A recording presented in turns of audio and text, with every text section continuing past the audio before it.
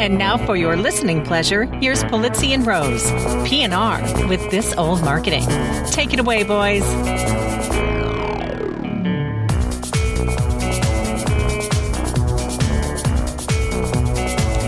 Hello, content marketers. I'm Robert Rose, and welcome to episode number 94, PNR's This Old Marketing, recorded on Monday, August 31st, 2015. Okay, folks, we're all just a bit dumber as a society on this Monday. That's right. MTV's VMAs, the Video Music Awards, were held last night, but they might as well have been called the WWE World Wrestling of the music industry, because that's what this event has devolved into. What did we learn? Well, we learned more about Miley Cyrus's anatomy than you ever wanted to know. We learned that Justin Bieber missed his nap, and his new hairdo reminds us of the 80s pop group Flock of Seagulls, and that he can't finish a song without taking a break down into tears. We learned that Nicki Minaj and Miley Cyrus are about to do the smackdown, and lastly, of course, we had Kanye. Of course, Kanye, who won't be outdone in a speech that rivaled anything that we might get from Hulk Hogan or Randy Savage, Stone Cold Steve Austin, or John Cena.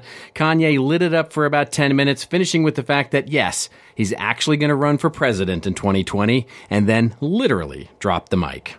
Yep, we're all just a little bit dumber. Just to put it into perspective for you, during the first VMAs in 1984, Herbie Hancock won 5 awards. The Cars won big, The Police won big, Cyndi Lauper won for Girls Just Want to Have Fun, and Time After Time, ZZ Top and Michael Jackson won. Other nominees included Pat Benatar, Billy Joel, Van Halen, The Rolling Stones, The Pretenders, Elton John. The performances that night, they were from Tina Turner, David Bowie, Huey Lewis and the News. The most controversial thing was Madonna's performance of Like a Virgin. Sometimes I like to think that I'm the old man yelling, "Get off my lawn," but last night we watched the collective lawn turn into a ridiculous mess of mud wrestling. But we're here to try and lift the music, folks. That's right. Joe and I are here to rock it and bring you a thriller of a show and the modern love of content marketing news and views. We're the hyperactive team, the ones who bring it time after time. We are your beasts of burden of content marketing. We've got your rants to make you feel like love is a battlefield and a rave that'll make you feel like girls just want to have fun or a sharp-dressed man. So let's get this show started. And to help me do that, of course, is my friend, my colleague, my good friend. And when he plays his music, he plays it with a lot of style. That's right, the backbeat rhythm, the heart of content marketing rock and roll, Mr. Joe Polizzi. How are you, my friend? Thank you, my friend. So this is what I have to know. Inquiring minds want to know if you're going to vote for. Okay. Are you going to vote for Kanye? That's what I want to know. Well, if it's him, and I just have to imagine it's basically in 2020, it's a Trump re-election campaign for him and Kanye. So I think between him and Trump, I'm going to go Kanye. Yeah. Did you really watch it last night?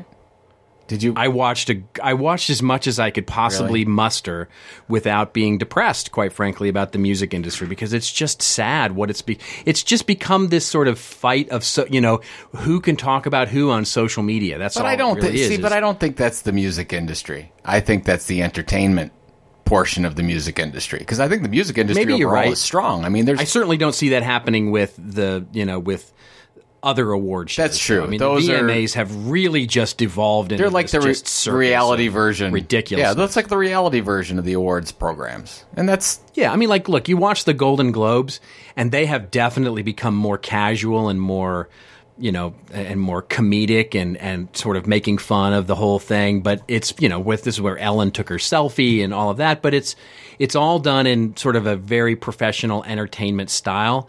The VMAs used to be rock and roll, right? They used to be sort of a little bit rebellious and a little bit interesting and you was marked with great performances. And now it's just, I don't know. I mean, maybe I'm just old and the music has just outpaced me, but I don't see it. Now it's just silly. It's just people walking around with no clothes on and sort of making fun of each other. They're all sitting in the room and saying, how can we get as close to the line as possible?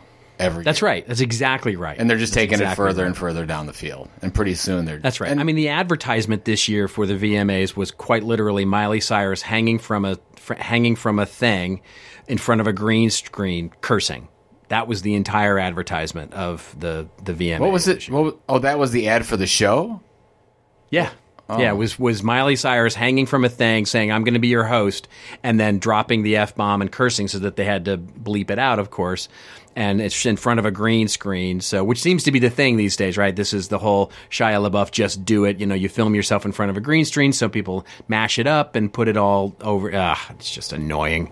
All I have to say is, get off my yard. All I have to say to that is, thanks, Billy Ray. I mean, what else could you say? Exactly. Exactly. Hey, before we get on to news, I just want to mention, I think everybody knows that you and I are, well, I'm pulling my hair out. My hair is gone. But the last, we've got, I think, Boink. 7 days. That was Joe's last hair plinking out of his forehead. Exactly. 7 days until Content Marketing World. And we have a special coupon code. We want you to come. If you're listening to this, and please come. It would be so much fun. And you're not planning on coming. Well, I guess my question is, why? Why aren't you coming? We can't put together a better program than we did. But $200 coupon code, last chance, all caps. So if you go sign up for whatever you're going to sign up for, main session, all access, doesn't matter. Last chance, all caps. We want to see you there. This is the last time I'm How about hashtag I'm not going to inbound? We'll do hashtag I'm not going to inbound. There it is. You had to go there. You did. You just did it. All right, man. Well, they're on my you-know-what list right now. Those guys are... I'm mad at those guys. Fine. Well, we covered that, too. Was that 2 episodes ago? I'm not going to get into it again. But congratulations to our friend Joe Chernoff, who absolutely a fantastic congratulations. Role. What's to the Joe name of the Chernoff. company? Insight. It's called Insight Squared. Yep. We're so happy for you, Joe. Salesforce analytics thing. Congratulations on that. Well-deserved new position. You're going to rock and roll. So. Absolutely. Absolutely. All right. Shall we to the news, my friend? Might as well. I don't know what else. Are we going to do something else? We might as well just do it. Not normally. All right. Well, this first, our top story, comes to us. I'll just say the name of the site. It's called withoutbullshit.com. This is Josh Bernoff's blog. I guess it's his personal blog, really. Josh Bernoff, if you don't know, he's a blogger, former Forrester analyst, and bon vivant around social media likes. And he writes that Augie Ray is right, also Augie Ray, formerly of Forrester as well. Social media's house is on fire, and can we all admit now that social media marketing is dead? He also says you can't start over. He's not so sure, anyway, that you can start over, where Augie says you can. And he basically then goes on to talk about in this blog post that really, the whole idea of social media as a marketing platform has fundamentally burned down. I'm putting words in his mouth, of course. That's sort of my summation of it. And basically, you have to completely start over if you're even going to think about using social media as a marketing vehicle. What say you, Joe? Is he right? Or we've talked a little bit about this before, but is he right? Social media is dead? Well, I have two things to say before I start. Yeah. One thing is Josh and Augie are both very, very smart people, so I'm not going to take anything away from that. Yep. So we'll just get that out there right now. The second thing is any article, post, podcast, video that says anything is dead, I always discount because it's never true. How many television is dead articles have we talked about on this program? Sure. That's not true. It could be the golden age of television. So the first thing is I just totally disagree with the premise. The second thing is there's this whole first section where there's social does not deliver on purchases, social delivers poor conversions, and I don't buy into any of that at all. It's not. This is my take, and I guess I want your take on my take. It's not social media. It's what the brands are doing with social media that's the problem. I totally believe that. Like if you say we're going to go out and build an audience and we're going to leverage social media to help us build that audience, there are thousands of amazing case studies out there of that working really, really well. Now, do people, if you just shove your product out there onto Facebook or Twitter, are people going to buy? No. Who does that? Nobody does that. But if you build a relationship and you get an audience by using Facebook, Twitter, YouTube, iTunes, blogs, whatever you're considering social media in this case, and you build a relationship with that audience over time and they know, like, and trust you more, well, you know what? That works really well. And, so I guess I did disagree with the premise, and I know they go on and on about all this stuff, but I think he's talking specifically about big brands that still are treating social media like they have to shove an advertisement in it, or they're being extraordinarily fake, and they're using what you and I would call branded content, which is they're talking about their products and services, or they're talking about the missions of selling their products and services, and they're telling a little story around it, but really nobody cares. So that, I don't know. Am I reading this right, or what do you think? I think you are. I think, it's my take on the article and this conversation in general is that there's sort of a two-layered conversation here, and both layers tend to talk past one another, which is, one, what is the most effective use of a social media platform for a brand? And the most effective use is going to be entirely upon the brand, the strategy, the goal, et cetera, et cetera. Because to your point, I have heard of amazing case studies of people using social media to remediate CRM, challenges, to handle better customer service and decrease customer service costs as a result of that, to handle more effective customer service, to handle more effective sales, the whole putting your store on Facebook and driving more commerce sales because of that. But all of that is all brand and goal and strategy independent.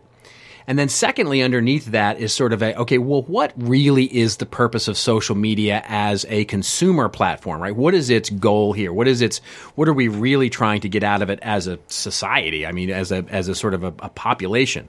And there, as sort of the reach gets further fragmented, as our own organic reach, as posting up for my friends reaches, and the fragmentation of Twitter and Facebook and LinkedIn reaches ever more sort of smaller increments.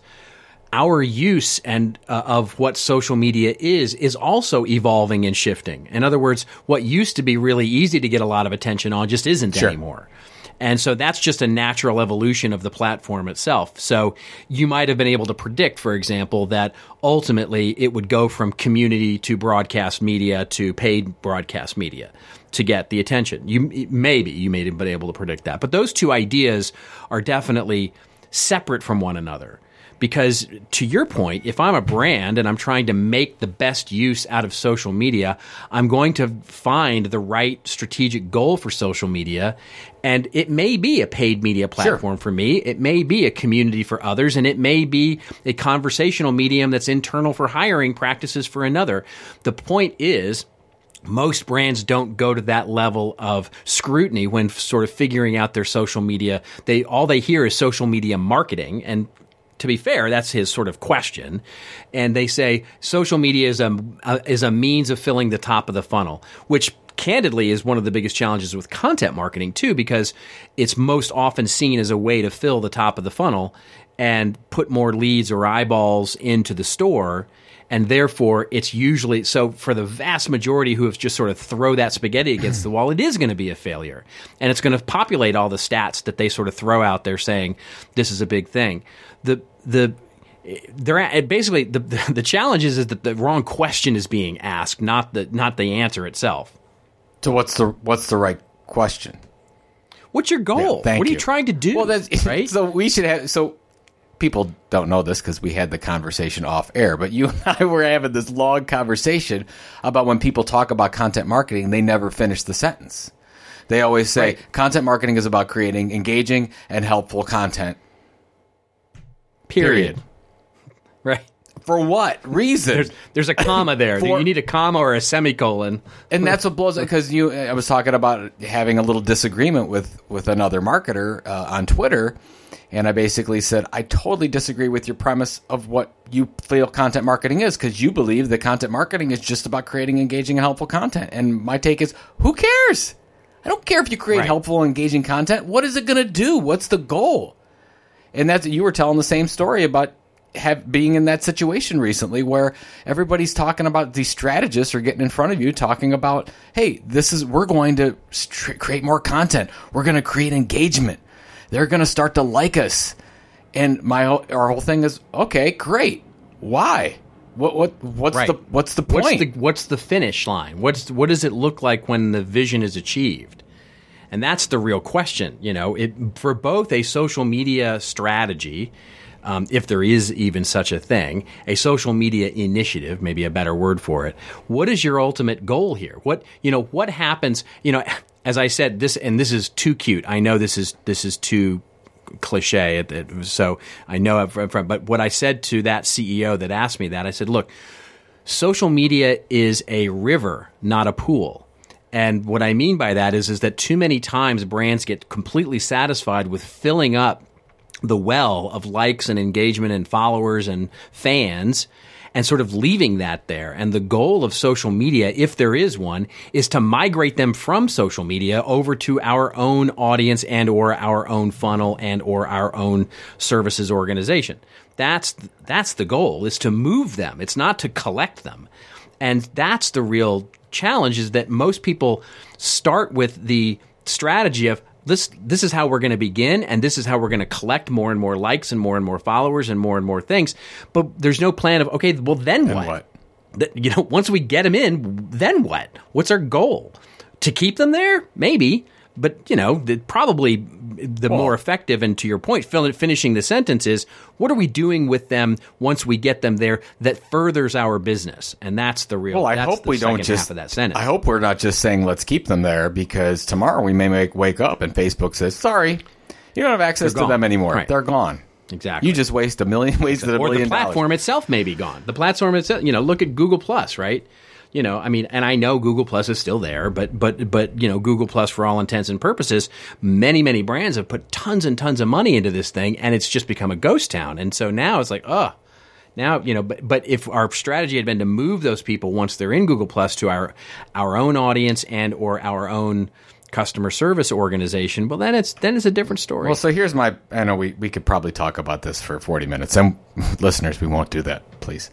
But just a couple things that I have to say about this. First of all, just because there are a number of brands out there that do it wrong doesn't mean that it's dead. Totally. That's why I was upset about the premise. When you talk about you can't, social doesn't deliver purchases.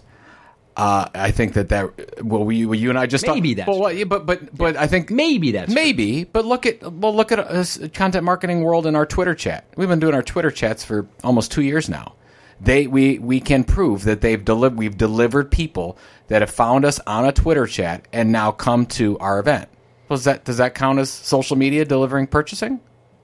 Yeah, sure it does. But it just doesn't happen right away. Is it the only channel? Is it the best channel? Maybe, maybe not. But the point is that it's a channel that delivers an effective result. Well, the thing is that's why we talk about building subscribers and all that. And that's where I think that's, I think, the power in social, where you can find new audiences and then leverage and build your own audience. But we've talked about that all the time. This is the last thing. And this goes into the comments. So there's like 50 comments on here. So a lot of comments. If you go through here's what I heard. I'm going through. And what the big problem is? I think everybody's saying this without saying it. And there was one person in particular that did say this. They said, you know what? It takes commitment. It takes time. It's hard. Like, yes. Yes, it is. It takes investment and time and commitment. It's almost like we thought the premise of the article was no crying in baseball. Yeah, exactly. It was almost like the premise was this social media thing was supposed to be easy. Well, now we learned that it's hard. It's like, I don't want to do it anymore. Isn't it? Did you get that? I got that feeling when I was reading the comments. Yes. So I'm just like, yes, it is hard. It does take commitment. It does take time. It does take resources. But you know what? It doesn't have to take a lot of money if you do it right. And I guess I am going to ask one more question because I don't get this. When they talk about not scaling it or automating it, I get that. You can't automate and scale social. You've talked about this many times. But when they say you can't scale social media marketing, I don't understand that, because if I think of it from a media standpoint and building an audience and leveraging social platforms to do that, you can then scale your entire platform that way. So I guess I just don't understand when people say you can't scale social media marketing. Are they saying because you have to have a human being that communicates like a human being on these platforms? Like, what does that mean? Because it was mentioned several times in this article. Yeah, well, that's exactly what it means, right? I mean, they're talking about it from the enterprise standpoint, and what they're suggesting is that it's very hard if you don't have a singular voice, right? So if you have a team, for example, sort of manning the sort of dashboard, if you will, it's very, very difficult to scale that across. It's certainly, again, it's difficult to scale it across global geographies and different divisions and different businesses within a same organization.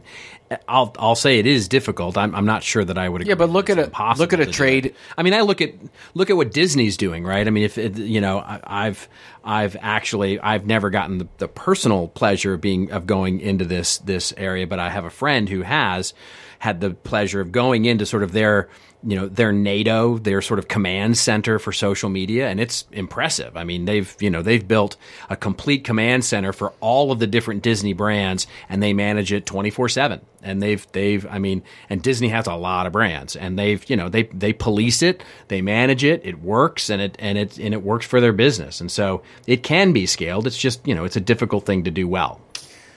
I think the horse is dead. I think we definitely did. We teach it to drink. We might have hit a record on one article. Maybe we should go on to another one. All right. Well, our next article here is from Mashable, and the headline is "Podcasting Embraces a New Era of Cool." Podcasting's like the cool side of the pillow. Video, I said that. They didn't say that. Anyway, video may have killed the radio star. Wow, that's interesting. I didn't even recognize that from the sort of irony of the introduction. Sometime in the late 1980s, but the podcast Serial apparently seems to have resurrected all of that. A milestone in podcasting came in October 2014, almost 10 years after the birth of the first podcast. This American Life host, Ira Glass, sat on Jimmy Fallon's couch on October 24th and with the help of his elderly neighbor, explained how to download a podcast to the wide audience. And so the article goes on to talk about how the new era of cool is here. Podcasting is resurrected. We've talked about this a few times on the show before, but what do you think? Is this a fresh perspective on sort of the new sort of spring of podcasting? Well, I think that everybody, they talk about Serial, and I don't know. Did you listen to the Serial episodes? Did you go through them? I did. Yeah. I mean, I did. I don't. I did. I think everyone's giving, and there was a lot of buzz around that. But I think that what we're seeing in podcasting right now would have happened regardless. I think that I think that's true. The fact that there's no barriers to entry. I mean, literally, when you and I decided to launch this thing. We both got ourselves halfway decent microphones and a $20 subscription to Libsyn, and we were in business. So there's no barriers to entry. We're able to. It's so democratic. We're able to go against anybody else out there. Now, granted, it does help to have a platform first. So that's where I think their opportunity is. If you already have a subscriber base and you add on a podcast, like I thought what John Lee Dumas did with Entrepreneur on Fire and his podcast was much more difficult than what, let's say, Michael Stelzner did to add on a podcast to Social Media Examiner, because he already had the subscriber base. Not to say that both of them have done a fantastic job. Both of them are great. It's just a different way to do it. Now, it's interesting what John Lee Dumas does is he backdoors it. So he's got iTunes subscribers, and he's really trying to get email subscribers. So he's trying to get them to go to his website so they sign up and get more information, and then he can build his database because iTunes doesn't give you that information. Obviously Michael already had the database. So it's just, I think that it's a huge opportunity. You and I are talking to brands every day that are looking at this. I think the challenge remains, going back to the last article, the challenge remains where you still have a lot of brands in there that they get all pumped up over an idea, and they'll start doing this, and then it dies off. And if you look at, and I probably would say the majority of podcasts that you find on iTunes right now have probably stopped. They probably are already dead. Oh, I have to bet 90% of them it's do. The far majority of them, and that's the issue. The ones that keep going survive, and not that. Well, it's funny. You look at our growth numbers, and you can see it, right? So we started and grew a little bit till we had basically, I would say, capped out sort of the initial sort of the people that are normally looking at Content Marketing Institute stuff and would be precluded to sort of go ahead and, yeah, sure, of course, they got another thing. Of course I'm subscribed to it. I'm doing it. Yep. And you can actually see the flat line there. And then all of a sudden you can see about 2 or 3 or 4 months later, it start to rise again as it became shared across social media, but as it became shared and started to get out there a little more, you can see a rise again, and then it dipped a little bit, and then it rose again, and sort of it goes through these. It's like a little wave. It tends to rise, flatten, you know what it rise, looks, flatten. It looks rise, really flatten. similar to if you look at your own website traffic, it looks very similar to that. Exactly. It's just it dips and valleys, but it's just keep going up on an incline consistently over time. Yeah. And I would say that most of successful podcasters out there are doing that. If you look at, they mentioned Barack Obama being on Mark Maron's WTF podcast. Now, I would imagine if you look at Mark's subscriber base and his downloads, it was just that very consistent over time. People talk about it, share it on social, you find out more about it, it's recommended, up, and then Barack Obama goes on and he gets a jump up. He gets a little plateau change there. But other than what's a new audience, right? You're leveraging somebody to bring in a new audience. So, which was, by the way, was a really interesting episode that he did. It was a great I mean, so I think the take is, I don't know. It's interesting. Is podcasting still at an early enough window where people that get in today are still early movers? It's not Adam Curry. I would say they're not early movers, but I think the opportunity is still there for sure. The opportunity is still there. The bar is rising. That's the thing. The bar continues to rise. With its popularity comes, people that are halfway decent at it, and so the bar rises, right? I mean, you can argue because of what happened to podcasting, where sort of the bottom fell out of it, really, if you think about it, and that was there wasn't very good. And so the cream of the crop was a very thin layer. And what has happened is that cream layer, oh, wow, this is a weird metaphor, but has really thickened up. And so there's a lot more cream there. And so I have no idea where I'm going with this, but basically it's harder. You probably should just end it now. Yes. So the last thing that I'll say, cream aside, is that if you decide to do a podcast and you do not have a defined audience of subscribers, you need to seriously think about your distribution strategy, because you will have to podcast for a long time to see it naturally, organically grow without a built-in audience, unless you're thinking about all the different ways, and that includes paid media, about getting found and leveraging influencer partners and buying lists and those types of things. Advertising to get that out there, but then obviously converting that into subscribers, and you're good to go. Separating the cream of wheat from the chaff. That's what I say. Yeah, that's exactly what I was thinking. Moving on to our last story of the show. This one comes from this. I don't know about this author, man. This is some I can't crazy believe you put nutcase this one in here. But it's a crazy nutcase named Joe Polizzi who wrote a post on the ContentMarketingInstitute.com blog called "Native Advertising is Not Content Marketing. Put a stake in the sand. It is there." When you see the phrase native advertising, what do you think? Says Joe. Do you think of content marketing? Well, a lot of people do. So much so that I felt compelled to write an article about it, he says. Before he goes through the differences, he then explains why it's essential to make the distinction. The words are important, and I'm going to stop putting words in your mouth and let you explain. So basically, what I took out of this article was really a native advertising program can be part of a larger content marketing strategy, but they are different things. Paying for the placement of content is advertising, plain and simple. Content marketing is about building an audience with a thing of value. Did I get that right? Yeah, that's absolutely right. I think the reason why I wrote this is just because, well, everybody listening to this show for any length of time knows that words and phrases are very important to us here. And the more, because somebody asked me, Well, I think you said it well in that comment too, but go ahead. Well, but basically that was it. I mean, we had a lot of comments, a lot of people on Twitter saying, Joe, I mean, just stop it with the words. I mean, it's not important. This is only important to marketers. And by the way, our marketers is our audience, so that's why it's important to us. And I said, if we can understand the words a little bit better and start using the same terminology, it's easier for us to teach and it's easier for people to understand. That's it. So when you go into a room and you say, oh, hey, I've been working on this native advertising program, and somebody thinks content marketing, we got a problem right away. Right. Because native advertising inherent, as we talk about in the article, is a directly paid opportunity that is not on our platform that usually feels like relevant content. But that's it. And and you have seen this a lot, and if you want to comment on it, it'd be great, is the fact that when you go in to a content marketing group and they're executing some native advertising platform or a series of programs on multiple platforms, those groups often don't even talk to each other. The media buyers and the content marketing people might not even be talking at all.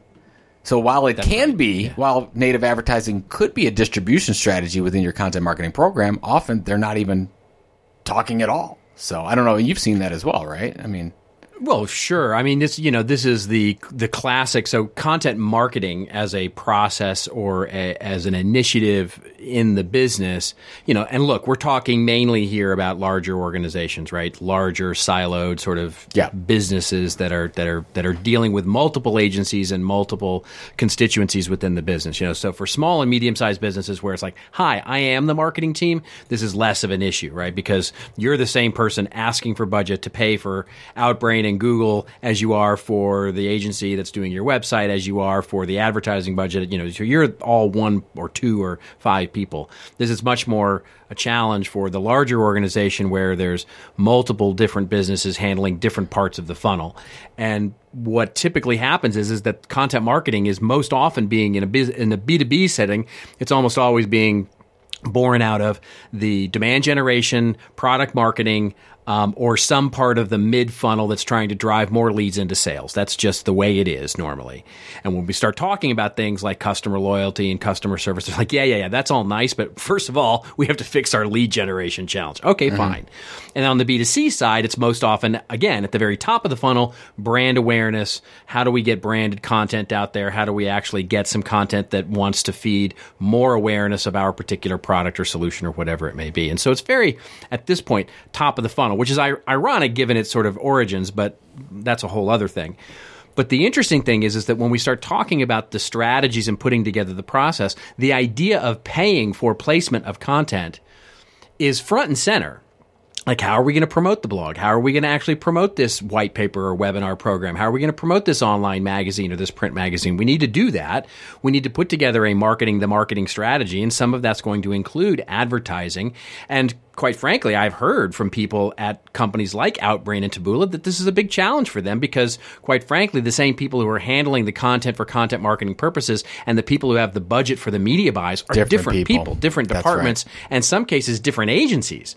And getting those people to even talk to one another, much less collaborate and figure out a commingled strategy that's going to work, is a very, very difficult thing to do. And so it's especially hard if you're inside the business trying to get budget to do this and you're trying to rob Peter to pay Paul, trying to figure out which hand is which and figuring it out. And then it's even harder for some of the agencies and or vendors to try and figure out how to actually navigate this new era. And it's really a challenging thing to do, which is why I think, and this is interesting, sort of a little bit of a teaser. We actually are doing some research on this currently. We're actually actively doing a field study right now on native advertising and how content marketers are actually approaching it, which is going to come out after Content Marketing World. But we're actually doing that. And the teaser is that we found that very, very few content marketers, the people that are focused on content marketing, are doing native advertising, and one of the big reasons is exactly that. I think the last thing that I'll say on this, because the article speaks for itself, obviously, but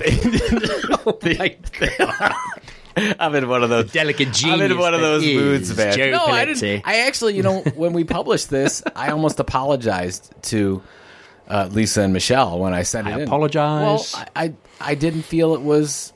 I didn't know how important it would be. I'm like, we've sort of covered this, but Michelle kept telling me. Right. Michelle Lynn, our VP of Content, she kept saying, Joe, we're getting this question all the time. We've got to cover it. I said, well, I'll cover it, but we've sort of covered it already.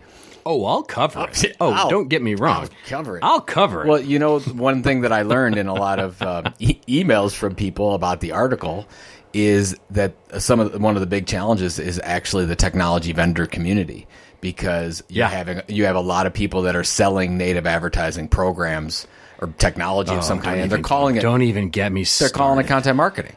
And that's the problem. And it's just, and it's confusing a lot of people because they're looking at content marketing platforms and you got a native advertising solution in there, which is fine, but we got to call it what it is. And, you know, it's the same thing, right? What are you calling it? Advertorial, native advertising, content marketing, custom publishing. We just have to start using the same terms. So that's all we're trying to do. And it's I just reviewed the next issue of Chief Content Officer is in review right now, and I just reviewed my article for that one, and my article for that one is all about stop using branded content. So I'm like all over these.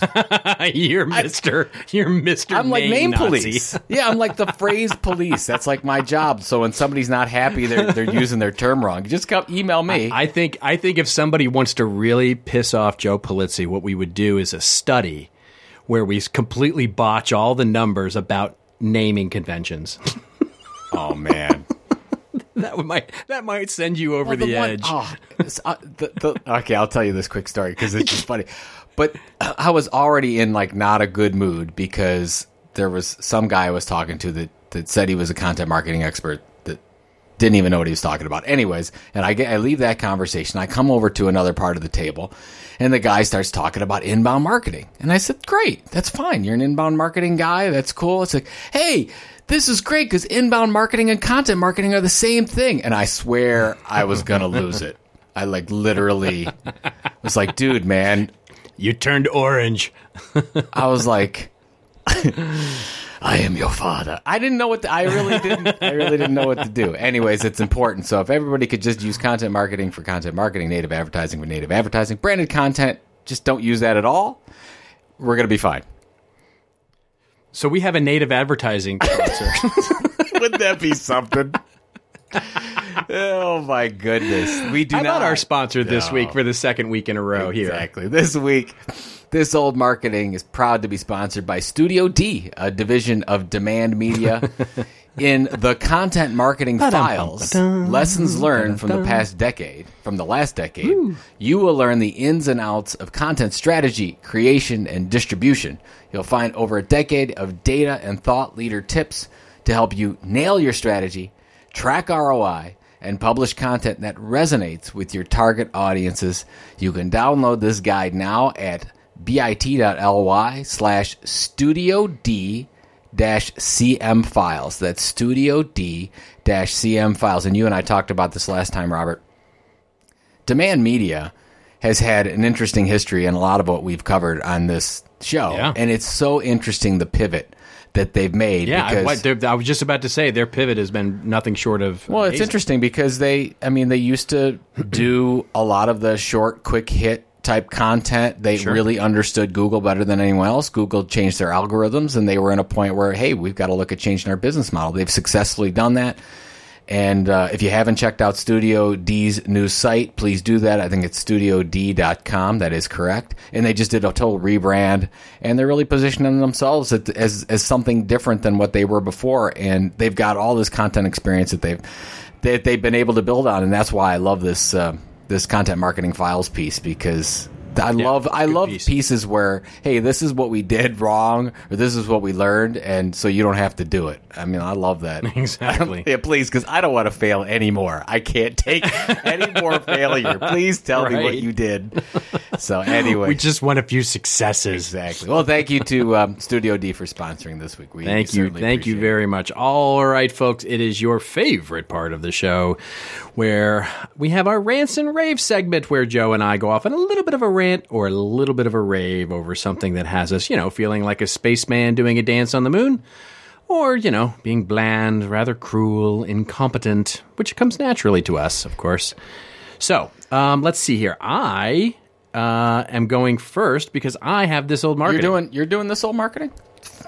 Well, unless you would like to do it. I mean, we both know what it is. No, if you got it, that's fantastic. I got a little. I might add to it at the end if you don't cover what I have. Fantastic. So that's great. Okay, which you probably will. But anyways.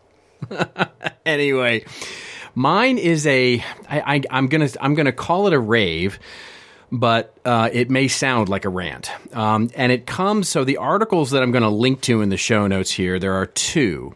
One is from Ad Age and the other is from ComPro. And so, and by the way, big hat tip to Mark Tennant, who sent me over the ComPro article. It was very, very helpful actually for me putting this together. So both of them, interestingly enough, are about experiences, which I think you might think, I've got a little bit of a passion for these days. And so the Ad Age article starts out, it's called Why Consumers Prefer Experiences Over Things.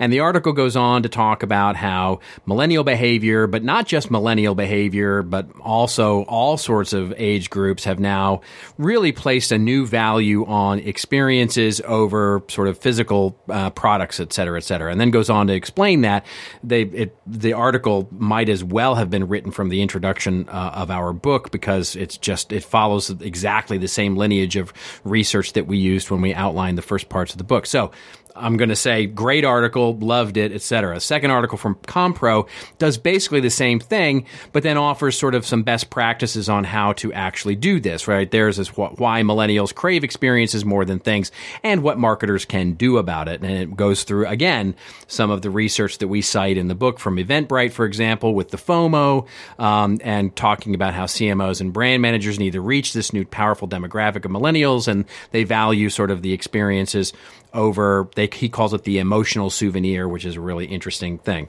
They're great articles. Couldn't rave about them enough. Love it. If somebody should write a book. Those articles are so great. If only there was a book. If only somebody would write a book about this. But here's my take.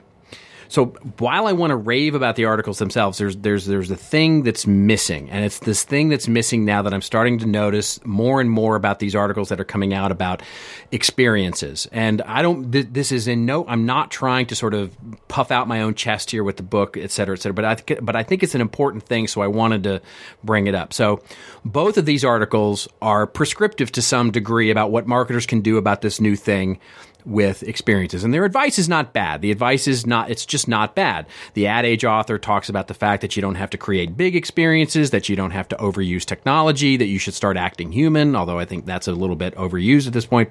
And the ComPro article talks about starting from the heart, taking people on a journey, engaging all the senses, and all that quantity, sort of arguments and stuff. All of it great, right? So basically get good at it, right? If we look at it in sum. But that's not the first thing. So as Carl and I talk about in the book, the whole idea of this customer experience or content-driven experience is it only happens if marketing can reclaim its ability to create value in the organization. The whole job of marketing, in some cases, has to change.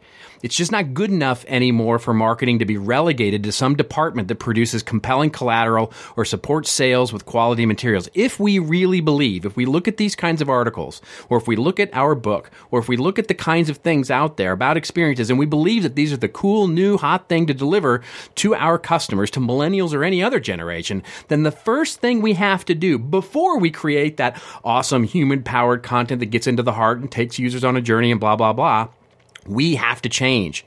We have to change, enhance, or alter the responsibility that marketing has today. We have to start this process. It can't just be, just like we were talking earlier in the show, it can't just be that we start with, we're going to create engaging, wonderful, mind-blowing content. That is not good enough.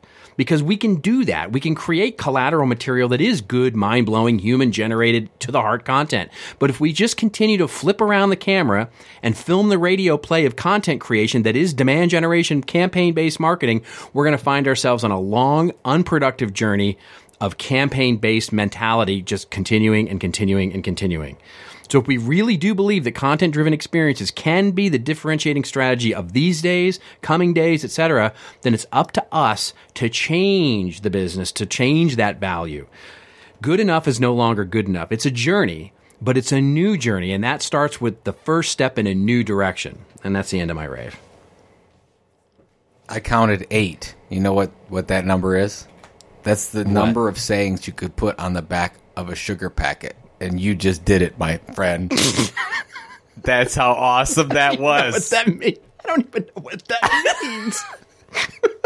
What that mean? Are there things on the back of sugar packets? Are you kidding me? I grew up in a restaurant, and every sugar packet had a little saying on the back of it. If you try to do something and fail, you're vastly better off than if you tried to do nothing and succeeded. I've lived my life on the back of a sugar packet. That's it.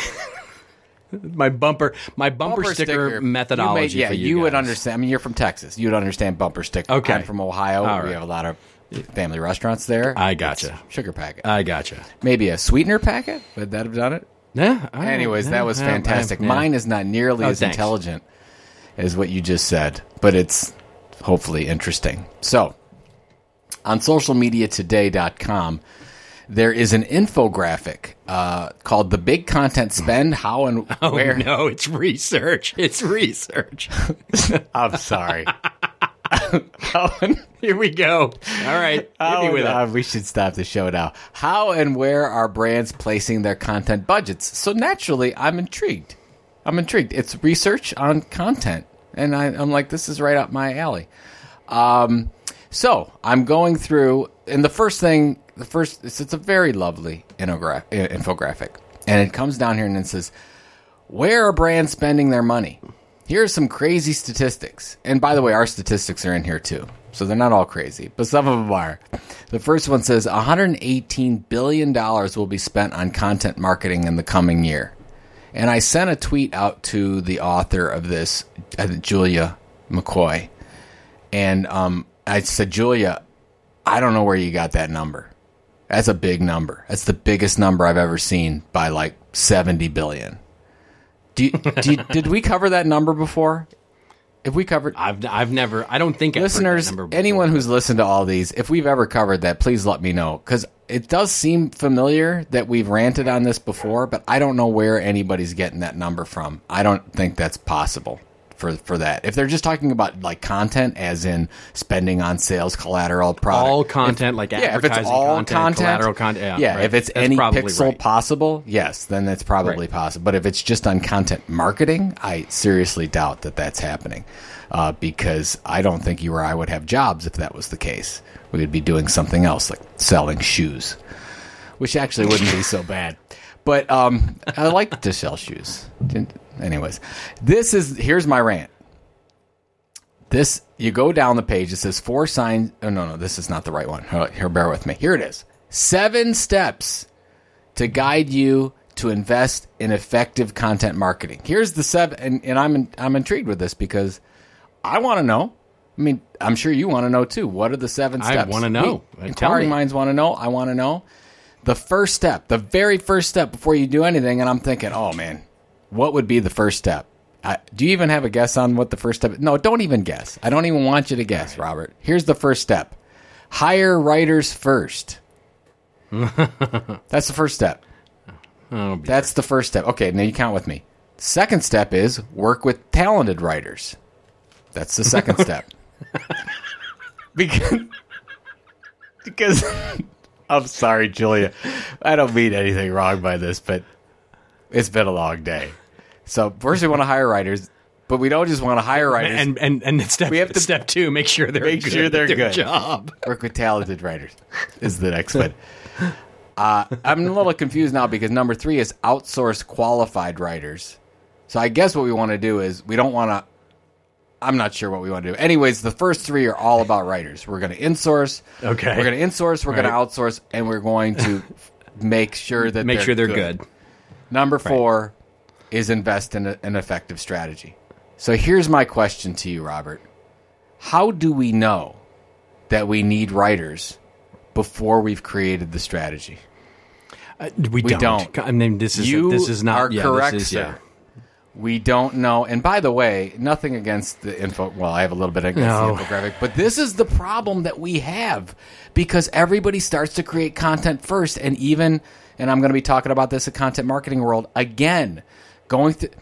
What do we know? We know that those those brands that are most effective at content marketing have some kind of a documented content marketing strategy. It's so simple. But the majority of and I mean the majority, well over 50%, do not have any kind of written down strategy at all for their content. They're just out there creating content. And this is the kind of stuff that makes our job more difficult. Why we think that maybe we should be in the shoe business.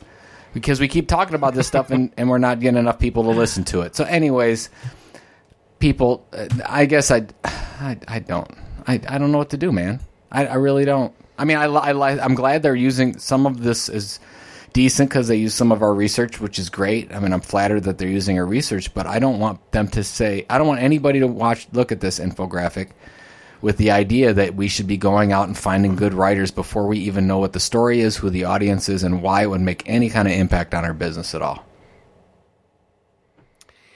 I don't even know what I can't even. Yeah, it's like. I don't know if any, just so everybody. Step 1, be smart. Step 2, don't be dumb. Basically, just so everybody knows that was a rant. It was not a rave. I don't know.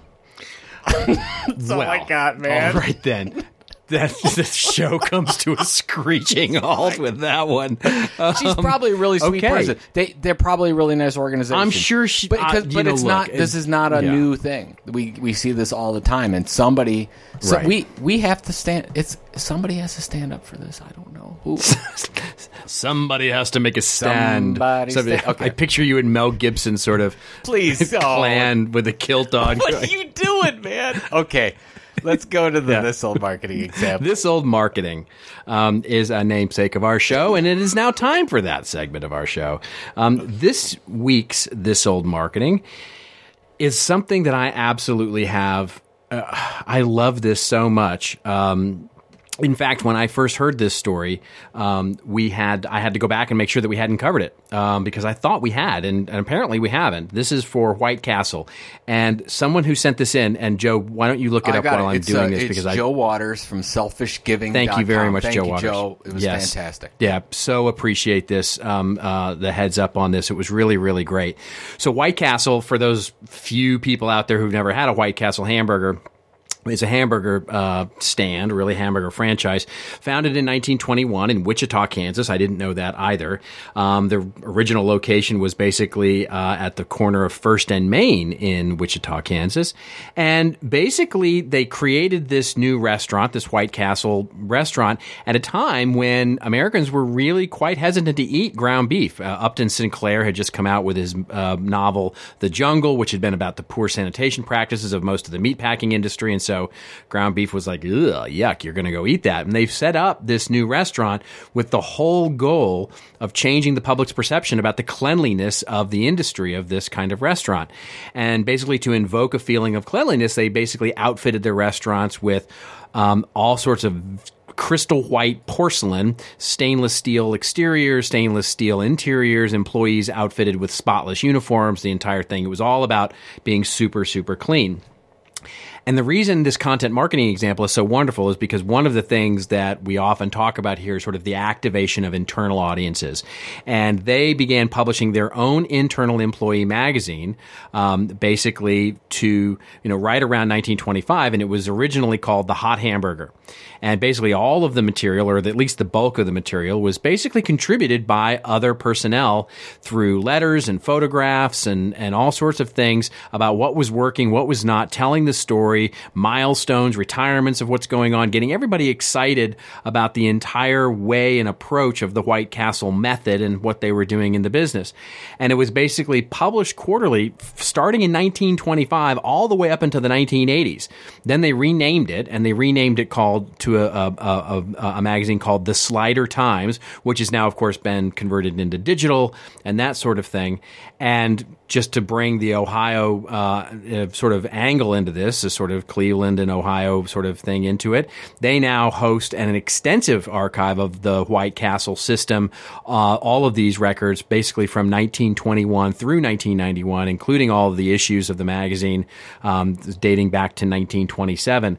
The interesting thing is now I was reading another article that was a follow-up to this with the CEO of White Castle. They've now created an entire program for the internal employees called the White Castle University, where they bring all the store managers into this group and basically create all of this wonderful content for them to get a chance to sit down, get to know each other, and basically create a content-oriented event for the internal employees and promoting the sense of extended family, as they like to say. So a really fun and interesting example of internal content marketing, activating the employee base. Did I hit what you I wanted to love hit, or this. did you have I something do else? have. Did you actually see the sample?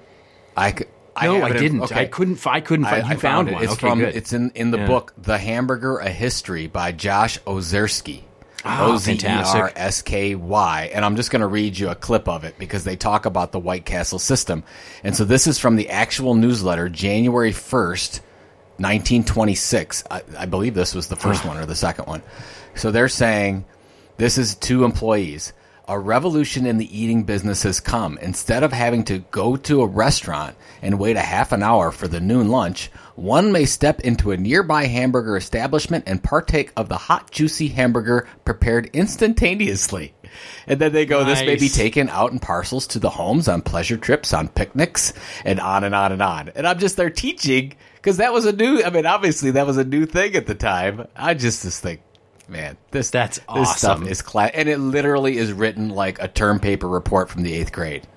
Like it's exactly what you and I would think about. We were using page. It's a white paper thought leadership about taking out hamburgers out of the restaurant. That's it. It says it's entitled "The Hamburger as a Stabilized Food Product," and they're teaching. They're teaching their employees what they need to be thinking. The dirty, greasy hamburger is passed. We're going to be the thought leader in the hamburger. Little did they know the amazing movie was created that stars Neil Patrick Harris. 80 years after that. Okay. So, did you ever saw the White Castle movies? I did see the White Castle. Yeah, no, I saw the whole thing. And yes. Well, I saw it. Let's just say I was in a different frame of mind when I saw that movie. This could be our best or our worst show ever. So here, this is what we're going to, since we're done, if you really, really enjoyed this show, send a tweet to @JoePolizzi. If you really hated the show, it's @Robert_. Wait, no.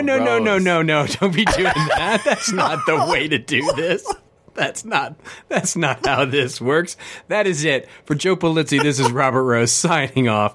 Tweet us up, not with any hate mail or anything like that. #ThisOldMarketing. And, send us email too. We like that. Give us the heads up. We love the story ideas, folks. We really, really, really do. And if you like this episode number 94, we do hope you'll consider subscribing on iTunes or Stitcher.com. All the links that we talked about today are going to be in the show notes. Of course, available in the actual download off of iTunes or your favorite podcatcher. And also, of course, available on Saturday at thisoldmarketing.com. Remember, folks, it is your story to tell. Tell it well. We're going to see you at the end of this week, actually, a little bit early, next week on This Old Marketing. Bye-bye.